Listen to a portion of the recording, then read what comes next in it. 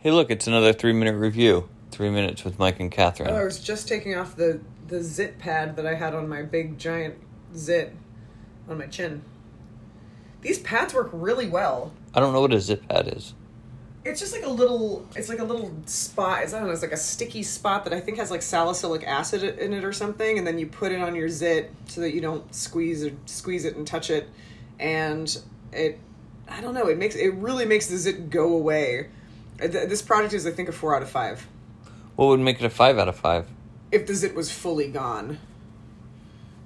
You're motioning me to sit down. Why do you have to announce everything that gets subtly dictated to you while you're on a microphone or camera?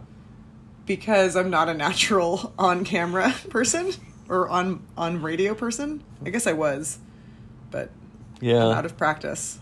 Yeah. What? I was trying to get you to just get closer to the mic so that it would sound better. But now we're having a whole discussion about it. We're going to burn up another, I like it. It's like no. I think it's a peek behind the curtain. Everyone loves a peek behind the curtain. Do they? I think so. Turns out what's behind the curtain's pretty boring. Just put on a show. Put on a show. The classic movie. What's the classic movie about the peek behind the curtain? Wizard of Oz? Yeah. And everyone was so happy.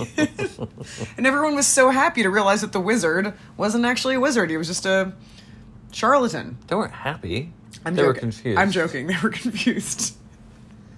I think it's better to have a wizard. What's strange about the Wizard of Oz, like, in terms of its messaging, is that it's like, oh god, the wizard isn't real. The whole, like, pretense is that the wizard isn't real. But then the wizard's, like, really great at the end. He's like, here's a fucking...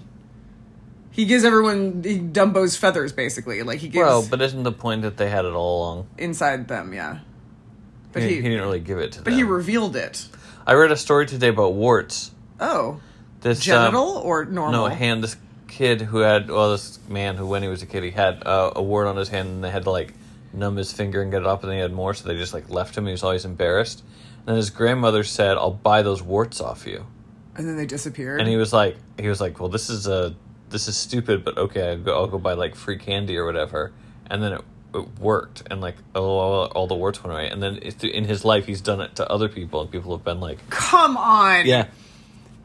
This feels like a fake story. This feels like a chum bucket story at the bottom of a website next to the tricks to get rid of belly fat.